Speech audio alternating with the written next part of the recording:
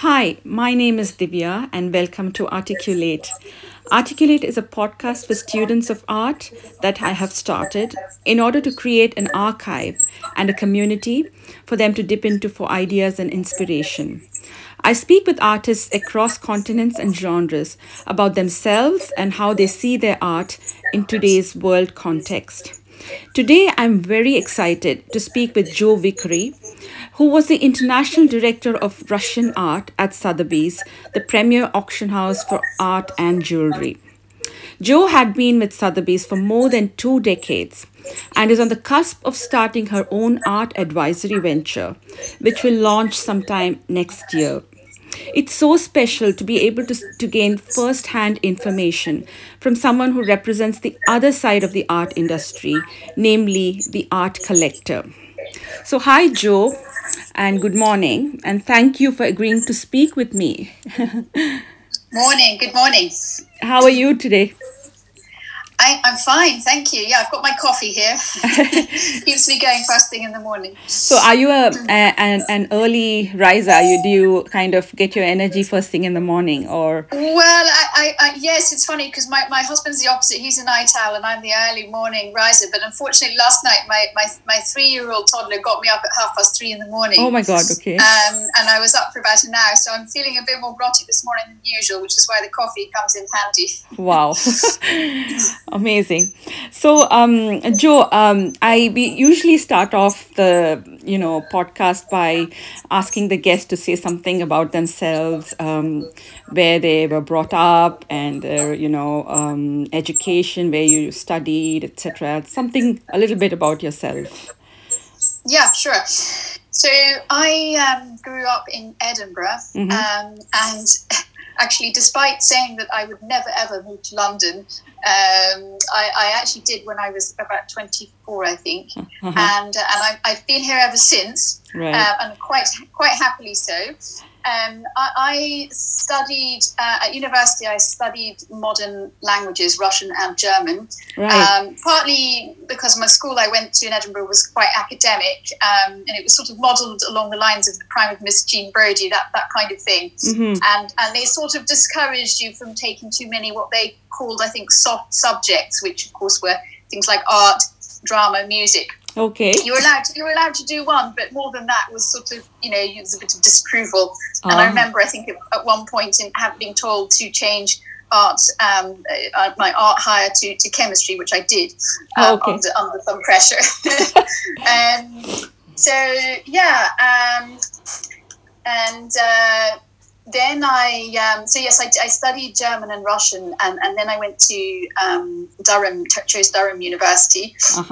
And the lucky thing there was that there was this amazing tutor. I think we all get influenced by tutors at some point in our education, and it really does steer the direction of can steer the direction of your future course. Absolutely. And they were offering a wonderful course on German expressionist art. Right. And it was just the highlight of my week. It never felt like work. It felt like I was always just going into this room to have fun, looking at paintings, and it really opened my eyes to the art world. Yeah. And more than that, one of the artists that we studied, in fact, was Kandinsky, who, of course, is Russian, but at the time he was very much categorized as being German. He did obviously move to Munich. Yeah, exactly. Active there, but he's very much a Russian artist. But that was very lucky because I encountered his work, and it sort of opened my eyes to abstract art for the first time, which was, for me, it was a big eureka moment. It was so exciting. I felt quite liberated by it at the time, and that's really when something clicked, and I knew that art was something I wanted to pursue. Amazing. I didn't know Kandinsky was Russian because I lived in Munich for many years, and I thought he was like a product of upbringing in Germany because he and Jablinski were like contemporaries, and they are so kind of popular in Germany. That's amazing. That's good to know. So, yeah, so that kind of introduced you to the world of art and art appreciation. So, how did it go from there? From when you realized that you really have a kind of emotional connect with art and art history? Yeah, so I mean, in a way, I was quite lucky because I was the black sheep of my family. Everyone's sort of mathematicians or Oh, physicists, so it gave me a bit of a blank sheet in a way. I didn't have anyone sort of pulling strings or, any sort of pressure, I guess. But that also created a challenge. I didn't have any particular mentors in my immediate circle, either in family or friends, and I did get quite a lot of discouragement from people who, I think, because at the time, and this is going back more than 20 years, it was the art world was very closed. It was yeah, all about connections. It was all about networks, yeah. and I didn't have any connections at all, and I did get a lot of discouragement because of that. That said, I just knew what I wanted to do, and I suppose I just didn't want to let anything stop me. So I just carried on, doing what one does when you start out a career, looking for a sort of niche.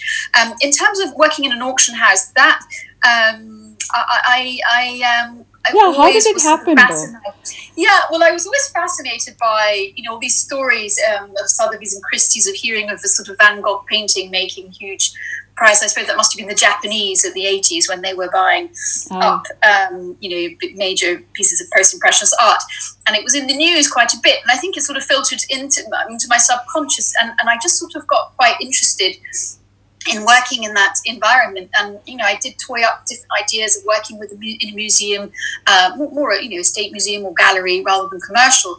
I wasn't so excited by the commercial world at that time. But I sort of read quite a lot about it. I spoke to people, and I felt that working in an auction house, the sort of the unknown, the great unknown, you go into the office every day and you don't quite know what you're going to encounter. Right. You know, How exciting. and that appealed to me. I mean, it's to another person that might be a definition of hell. Some people want stability, they want routine.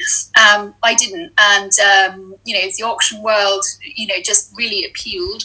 And also the international side of it then was quite unusual. I think now, after sort of 20 years of fast-paced globalization, we're all living in a very global world now, but certainly it wasn't the case then. But auction houses were quite international, even at that time. So that again appealed to someone like me who'd studied languages. Again, quite unusual in the UK. We're not very good at foreign languages. And that here, two really tough Germanic, really macho languages, I would say, German and Russian. Don't you think? Yeah, no, I was a glutton for punishment. I do love learning languages, and then later, many years later, I met my husband who was Spanish, and I always kept saying, why wasn't he German or Russian? I had to go learn another language. So did you learn Spanish though? Well, I'm still learning it. I'm when you've got a million things on your plate with family and work, it's not quite the same as when you're studying at university. But I do speak bad Spanish, and I'd like to speak better one day. But yeah. So yeah, great. So going back to the beginning of your career when you wanted to get into an auction house, how did you even approach that? I mean, did you have to go do a course, or did you want to learn on the job, or did you have connections? How did you even approach applying Yeah, to the Sotheby's? it's a good question. I guess it's probably similar now as to what it was like then. I mean, because I had my BA was in modern languages, I was quite concerned that that wouldn't be the right qualification to get into the art world. I think, in fact, it's not, the art world can, it's having languages or other skills can be very useful. So I don't think it would have necessarily stopped me, but I certainly felt the need to do more study. And I then did a master. It was called an MSc at Edinburgh University in fine art. Okay. And that was a year's course. I did a dissertation. It was by research. And it was in the field of fine art, which was very lucky because in the UK we have quite a flexible education system. I think if I'd been in continental Europe, it would have been much harder to make that transition from studying modern languages to then stepping to a higher degree in a slightly different field. So, it's very, very lucky with that. I think that is one of the big pluses of our system here. And so I did research on a Scottish painter who went to Russia in the 19th century. So I sort of, I married my interest in Russian culture and history with, both my homeland and my interest in art. Right. And it was the nice thing about that particular I call it a project, that degree that I did, was it was quite practical. I had to start tracking down.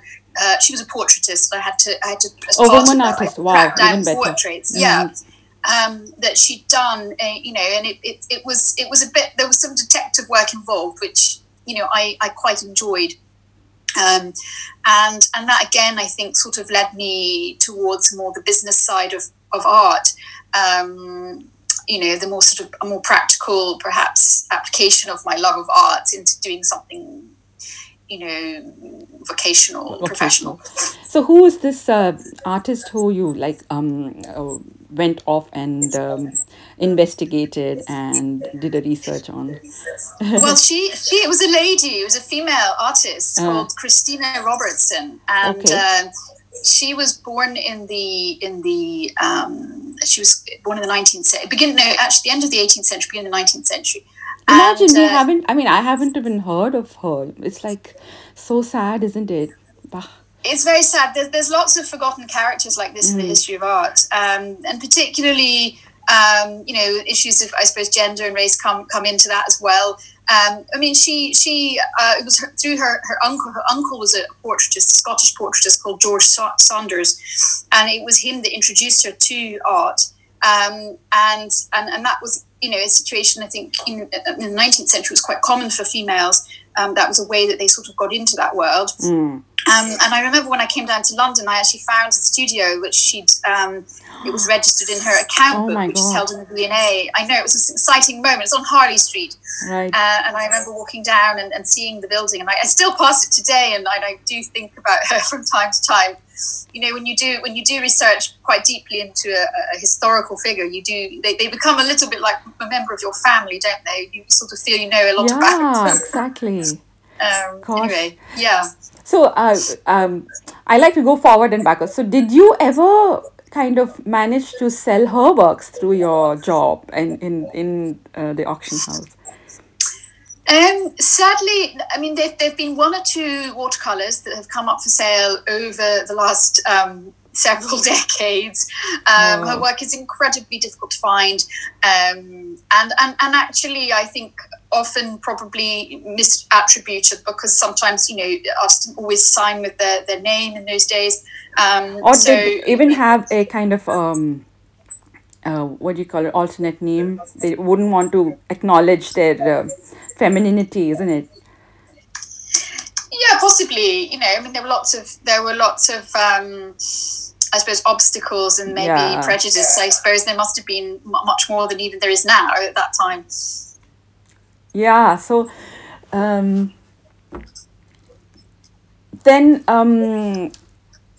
so continuing forward from your beginnings in Sotheby's, how would you mind giving us a roadmap into how it all started, and did you kind of work in several roles, or was it like the same throughout? Yes, so I went along the route after I finished my master's in Edinburgh. I moved down to London. I was sleeping on the futon of a family friend of ours who didn't have anywhere to stay. Okay. And of course, at that time, work experience, you didn't get paid anything for it. I think that's all changed now, and probably that's a good thing. Yeah. But lots work of experience was unpaid my way internships. Yeah. Lots of unpaid internships. I remember at one point working as a porter at Bonhams. Now I'm quite petite and not very strong, so I really was probably one of the worst porters they've had. I couldn't move the furniture around. Wow. But you're in the environment, you're making contacts, and that's what it's all about. And eventually, after it probably wasn't even that long. It must have been about half a year that I was going from one sort of bit of work experience to the next.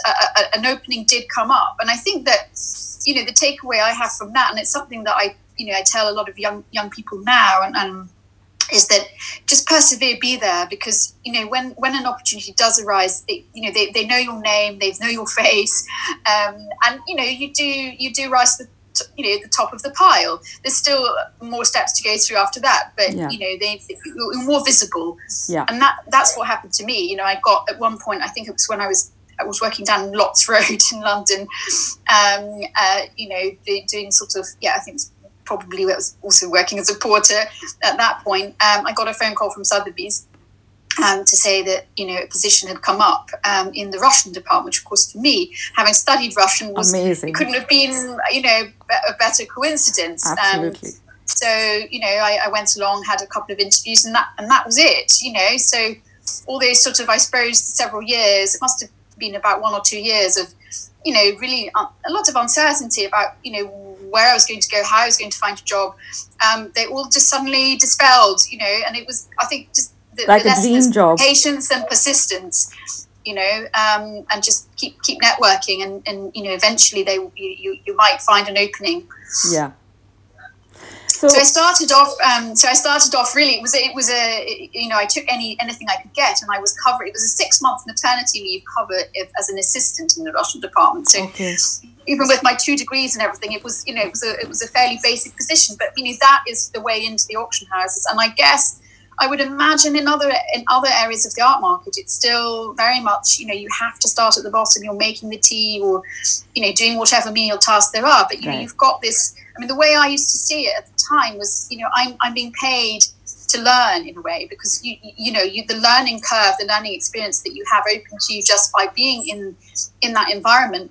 It's like an apprenticeship, like in the old days. It's like an apprenticeship, exactly. Yes, it's very much like an apprenticeship, and it's the best way to learn. And even now, with all the sophisticated art business courses that you can do, I still, I'm a bit of a tradition. I still firmly believe in the value of just getting in there, rolling up your sleeves and doing what's like an apprenticeship. I don't think you can learn, in a better way, in a sense. So how did it all? How did you move from learning on the on the job, doing odd jobs, to an important position somewhere along the way? Yeah. I think for me the hardest part was definitely getting a foot in the door. I think once I then if you're if that environment suits you, if you're enjoying it, if and you have to work hard. The amount of work that I had to do in the early years was crazy. I mean, there were days I was, leaving the office at midnight. You have to put the hard work in, but you move up. If it just sort of happens. There is a thing called the sort of 4-year itch, and in the auction world, and you do tend to find that after about 4 years there is a bit of an exodus of people leaving who've perhaps. I sometimes think it's a two-way thing. It's not so much that it's more that the auction world doesn't maybe suit them, and they've maybe realised that, and there are also there can be obstacles to moving up. There always are, and you have to be patient as well. And I certainly think that the graduates today they want to become the CEOs very quickly. We definitely expectations are super high. And it's also relationships with your peers and superiors, isn't it? That makes such a difference. Whether you like the job or not. Yeah. The art world is about building relationships. I mean, I think in many areas, in many professions, that's the same. It's no different in the art world. You start off, you have this passion, you have this interest, you learn, but the real key to moving forward are building those relationships, networking, whether that's with collectors, whether that's with clients, whether that's internally with your colleagues. That's incredibly important. Right. So Sotheby's, I know, is divided into auctions, dealing, and finance. So did you do a bit of everything, or were you more like dealing with art collectors and sales and auctions? Or was it a combination? It was really a combination, I think. I mean, the further up you go, you do have to juggle all these different areas. In order to move up, you have to have a grasp of the figures. You have to understand the commercial side of it. Yeah. But you need to get to know collectors. You need to enjoy meeting them, talking about their art, interacting with them. Working with art collectors is a huge part of the job, and for me, it's extremely interesting. I find collectors interesting. I collect myself. We started with my husband and I. We also collect, so we sort of understand a little bit some of the challenges, and that is something in the commercial art world that I think is really key. So you work with 18th century to the pre-Soviet era artworks in Russia, in Russian, right? In Russian art. So how did that come about? How was it so niche and so kind of specific to that particular period? Well, it's actually changed over time. When I went into Sotheby's in the very late 90s, it was very much that the focus was very much on pre-revolutionary art. Right. So yes, as you say, sort of starting in the 18th century or 17th century with icons, Russian icons, among the earliest pieces that we sold, and then up to really around the 1920s. That changed over time. And so over the last 20 years, the Russian art market has expanded to embrace all areas, so including Soviet art, Soviet realist art, contemporary Russian, sort of what we call non-conformist, unofficial art from the 1970s, 80s, and just until Glasnost and Perestroika, and then the post-Soviet world as well. So it is quite broad, and that's certainly something which I find exciting about the field is that 1 minute you can be handling a beautiful, very rare 16th century icon of the Madonna and Child, and then you can be looking at a conceptual installation by Kavakov the next minute. And for me, it's that diversity is quite energizing. Yeah, and when I was learning about art history in uni, I know that post-war, all the European artists used to be quite connected. They used to visit each other's studios, including the Russian artists. They used to be influenced by each other. But somewhere along the line, Russia's kind of, because of the geopolitics and all that, even Russian art has kind of got marginalized, and I feel it's kind of become a bit undervalued.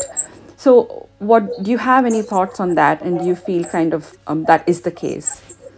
Yeah, I mean, sadly, well, looking at contemporary Russian art, that is the case. I think if you're looking at Russian avant-garde art, there's certainly been some very high prices, a lot of visibility on the market for those artists. Malevich, Kandinsky, their prices have continued to rise over the last sort of few decades. But if you're looking at I suppose we call it post-war art. If you're looking at the period 1960s onwards, absolutely, it's that Russian art is in the shadows very much, and it still is. And geopolitics, I mean, the political situation is. It is a factor. I think that the media, of course, the perception of Russia that's painted by the media is it's just constantly negative and has been for the last sort of 5 years or so. And that obviously plays a role in how Russia's perceived and how it just puts people off from wanting to engage and look at its culture, I suppose. And it's all generated by the media, it's politics, and you need to work hard to go behind that to see what cultural wealth and riches Russia has. So I think that has played a role in this sort of the perception, the rather sorry perception of Russian artists, and I don't see that changing quickly. Also within Russia, 70 years of sort of Soviet rule, and where the only valid form of art was realism, academic realism. That's left its mark. There's a huge legacy, and that legacy sort of reaches down into all areas of the art world, whether it's studying, educational. I mean, there's a lot said about the art education in Russia and the post-Soviet world as being very sort of stuck in the past, and that's still, there's still to some extent the way it is, and that doesn't help. And also today, if you look at Russia, most of the big projects in terms of creating new museums for to showcase contemporary art are being financed by private collectors and not the state. Right. And I think in the end of the day, everyone wants to see the state. They want to see the state, the government, the biggest, entity that there is in your country, to be supporting the arts and in all its different, all their diversity. Yeah, absolutely. That's that needs, that's still a problem in Russia, because it's such an authoritarian rule. So probably that kind of it looks like it's claustrophobic from the outside, but I don't know if artists feel that kind of in their own lives, and that affects the way they do art in Russia. And also, if there is any kind of activism, I know in music you have groups like Pussy Riots and all, but then is there something like that in the art world? Do you have people even using their art as activism? I don't know. I don't even know if it's relevant to Sotheby's, but then I'm curious to find out if they use art for other social justice issues. Well, there's been there is a long tradition in Russia of activism, in art, and that goes back to the the futurists at the beginning of the 20th century. There were a number of major Russian artists who came up with all these different sort of crazy pranks, which had a serious side, and that tradition is there, and contemporary Russian artists today, they're very much aware of that they're part of that. So I do, there was that exhibition, wasn't there, the Saatchi Gallery? It was a couple of years ago, called Art Riot, which focused just on this subject, and looked at some of the artist groups and the artists working on their own who do incredible work in the field of sort of performance and action art, and it is definitely it's definitely I would say a strong trend within the Russian art world. And I don't know if it's a weird question, but how comfortable are you as a woman to travel to Russia and to other parts? I'm sure you go to other smaller cities, not just the Moscow and the St. Petersburg. And how comfortable are you as a woman? And how do you deal with I'm sure you do, with large amounts of, like, insane amounts of money? And how safe is it? How comfortable are you traveling on your own and dealing with all that? Because there's a perception, isn't it, outside? I would say that I'm absolutely fearless. I don't, and maybe it's a personality thing, because it's never been something that's worried me. I've been going to Russia for too long. Maybe, yes. It makes me feel very old. But since I was a student, I think the first time I went to Russia was 1991, just after the putsch. Imagine. In August. Okay. And it's a country that's always excited and fascinated me more than than scared me as such. And because I've been going there for so long, I've got many friends there. I feel very comfortable there. I always love arriving back in Russia. It's always, are you perfectly fluent in the language? And speaking the language, it opens doors. It opens the doors to culture, to meeting people. Absolutely. People respect you enormously if you've, taken the time an effort to learn their language. Now, whether that's doing a degree or even doing a short course and speaking a few words, people love it, and you can really connect. And for me, I remember when I studied Russian, the first lesson I had, the tutor said to us all, you're going to be divided into two groups by the end of the year. It's going to be one group who just falls in love with Russia, and one group who hates it, and it's not for them. And it's very true. It's a bit like Marmite. You can't be ambivalent towards Russia. It inspires strong opinions in people Yeah. and strong reactions, and I love it. I love the depth of its culture. It's a cliche, but it's Russia it's got one foot in Europe and one foot in the East, and you see that. So the European part, you can sort of recognize bits of your own culture and connect, but then there's a part of it that remains completely mysterious even to me today. Right. And I find that sort of, I don't know, maybe connects with my soul in some way. And it still inspires me even all these years later. Wonderful, wonderful. So going back to one more question, in Sotheby's, do you have like a formula or an index where you value artists, and is it done based on each of their works, or is it done based on an average of how their work sold over a period of time, and does it keep getting reassessed every year? It's a good question. I mean, there are formulas that can guide you towards evaluation when you're looking at a painting and you're tasked with putting a value on it. I have to say that there's often difference of opinion. We particularly at the higher ends of the market, the higher the value, the more people you have sitting around the table, and you always have quite heated discussions with colleagues about value. Because it's not like, well, I suppose if you think of real estate, you're looking at there's always a price per square meter in a certain area. Yeah.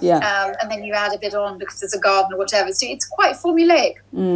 But with art, you're dealing with original objects. Now, I think if you're looking at prints, for example, you can be a bit more formulaic about it, looking at past results for a very similar piece.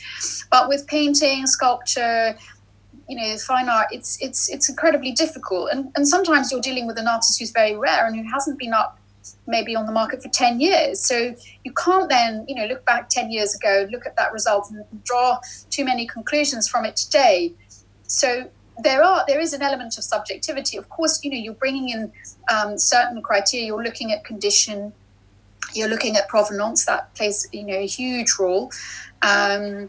You're looking at the size of the work can for many artists, the bigger the work, the more expensive. It's not always the case.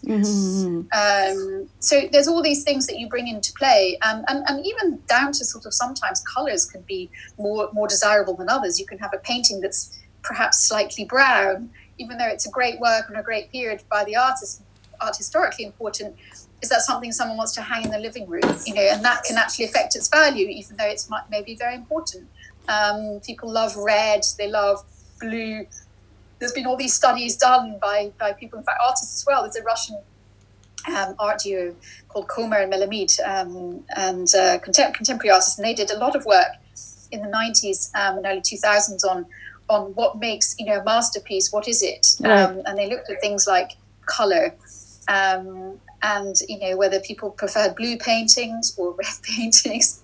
So there's a lot of different things in play when you're valuing something for the market. And I have to be quite clear here that market value, commercial value, is not the same as intrinsic value or historical value or cultural value. That is different. Yeah, absolutely. So there is an element of surprise when a painting sells for millions. Then you're like, oh my God, I never thought that this painting would ever sell. Like you said, Alexander Yakovlev sold for 2.5 million 10 years ago or something. Is that true? I mean... Yeah, I mean, we're always constantly surprised. I mean, it more happens at the top end of the market, where you can have a really rare piece, which it just breaks the boundaries of what you thought art could make. And the art market does, over time, it continually rises, despite fluctuations that you have seasonally, and every sort of 5 years or so you have dips and sort of rises. But over time, if you're looking at the category of masterpieces, and I don't use that word lightly, I do really mean absolutely top of the art market, whether that's the Russian market or the international impressionist contemporary market, you have these huge price spikes, and you get these new records set, and it does take everyone by surprise. But it's you've got to remember that these are these are pieces which just tick every box that a collector wants. And today with this collectors, it's such a global market. I mean, that's the huge change that I've seen over the last 20 years. Yeah. You've got all these new collectors coming in from Russia, the Middle East, Asia, and they've really changed the art market incredibly deeply. The size of it, the market is just expanded enormously. It's a far bigger industry than it was 20 years ago. There are many more galleries. I think there's something like 19,000 galleries I read somewhere recently in the world today. It's the best, in a way, it's the best time to be involved in the art market, whether you're selling or, advising or collecting. It's a very vibrant international global community, and, prices, do keep going up. At the top end. Yeah, I know that the Middle East has suddenly shown us such a lot of interest in art, and they want to have their own Louvres, and they don't want to have their own major galleries.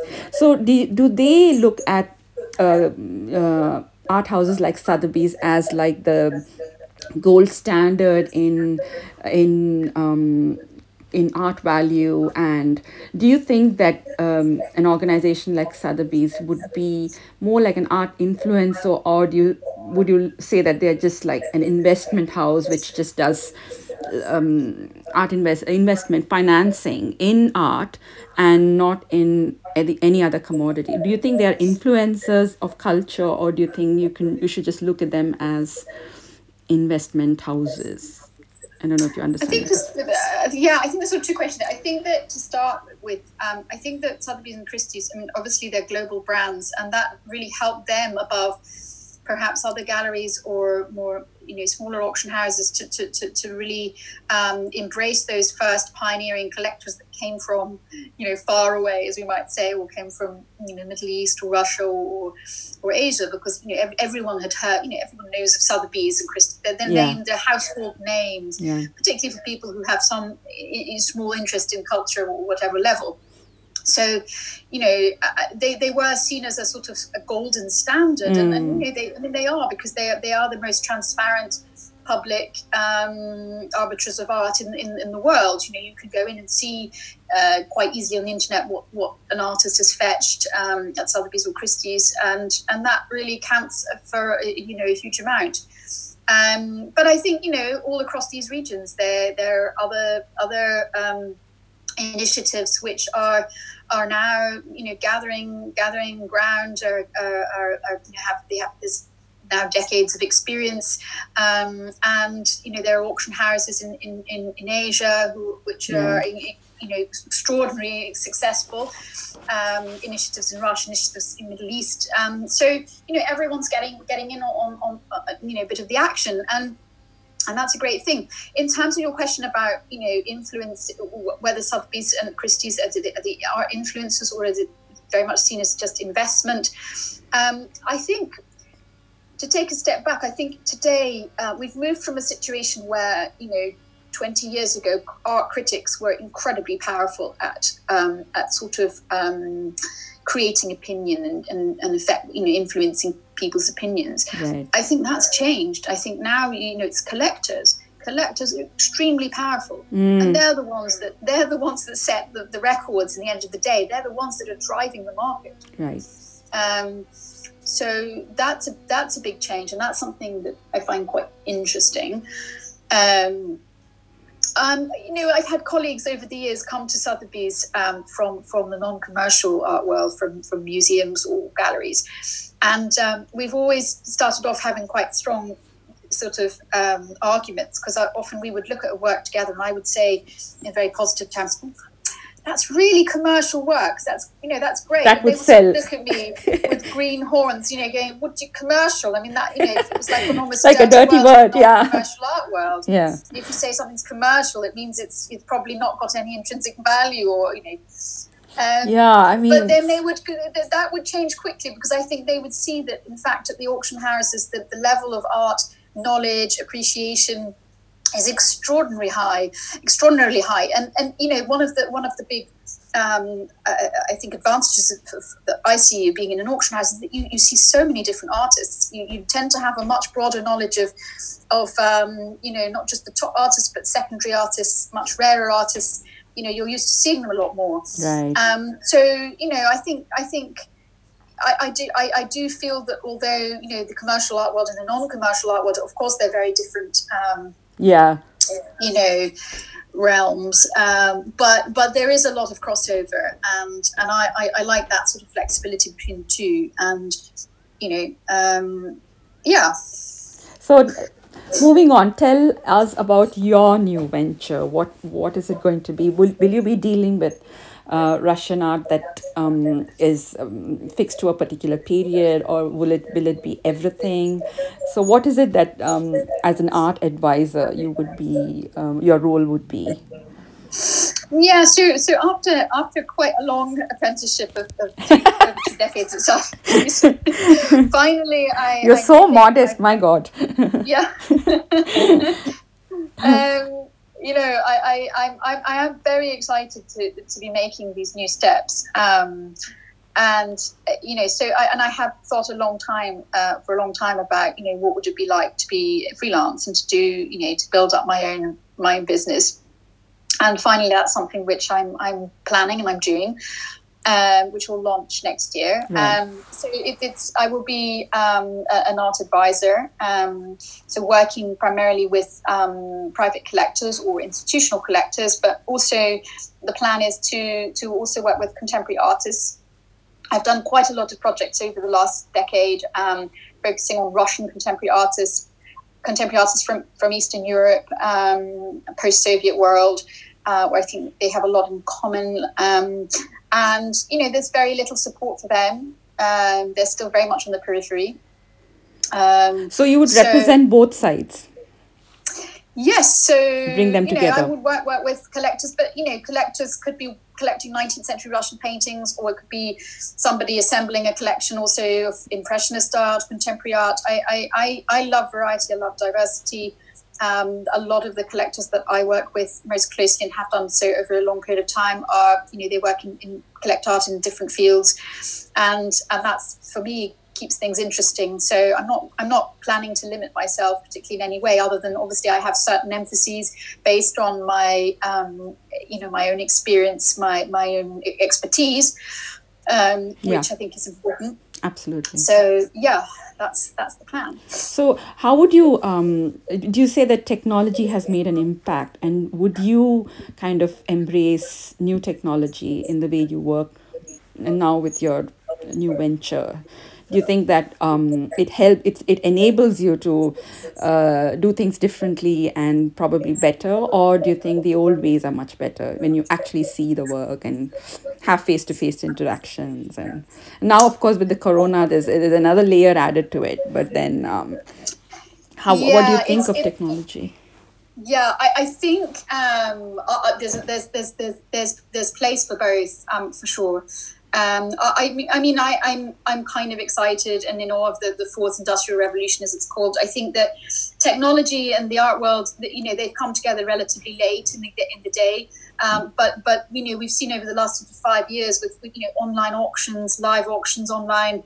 The technology is there, and it's been getting better over the years. It started off, it was with sort of some kind of teething problems and issues, but now it's so much better.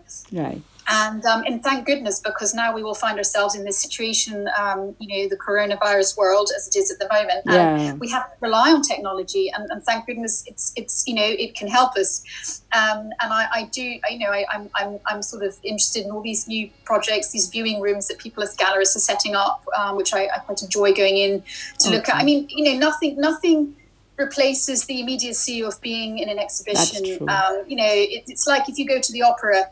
And then you're listening to opera on at home on your iPhone or whatever it is. It's not the same experience. That's true. And that's and I do think that even though there's a lot of talk at the moment about life's going to change, we're all going to change how we work and this and that, I think there will be shifts, but I do think as soon as we can somehow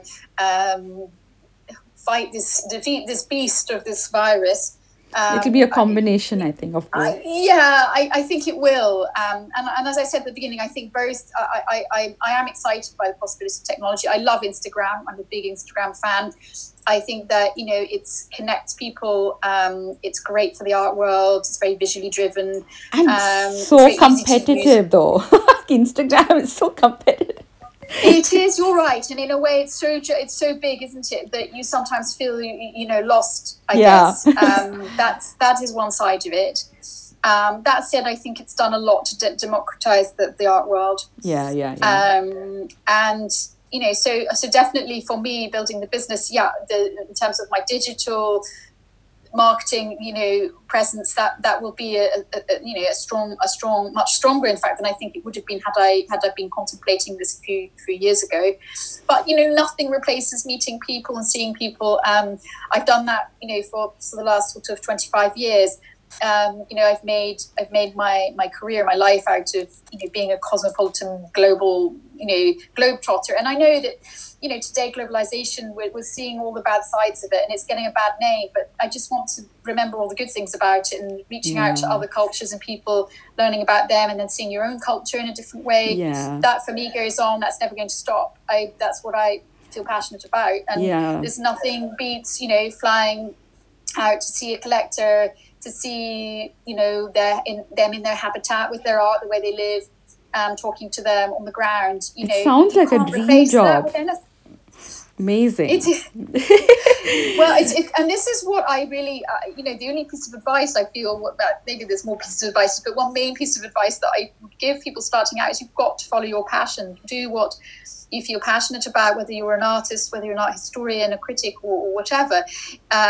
Whatever you do, you've got to feel passionate about it, because ultimately, I've seen over the last several decades, my work has sort of become like a vocation. It's something that means a lot more to me than just paying the bills. That comes into, obviously, and that guides you in certain decisions you make along the way, and that's important. But at the same time, it is vocational, and it's feeds into what values you have and what's important to you in your life, and that nothing can beat that. I know, and it's so powerful. I think the whole role of influencing something, it's amazing.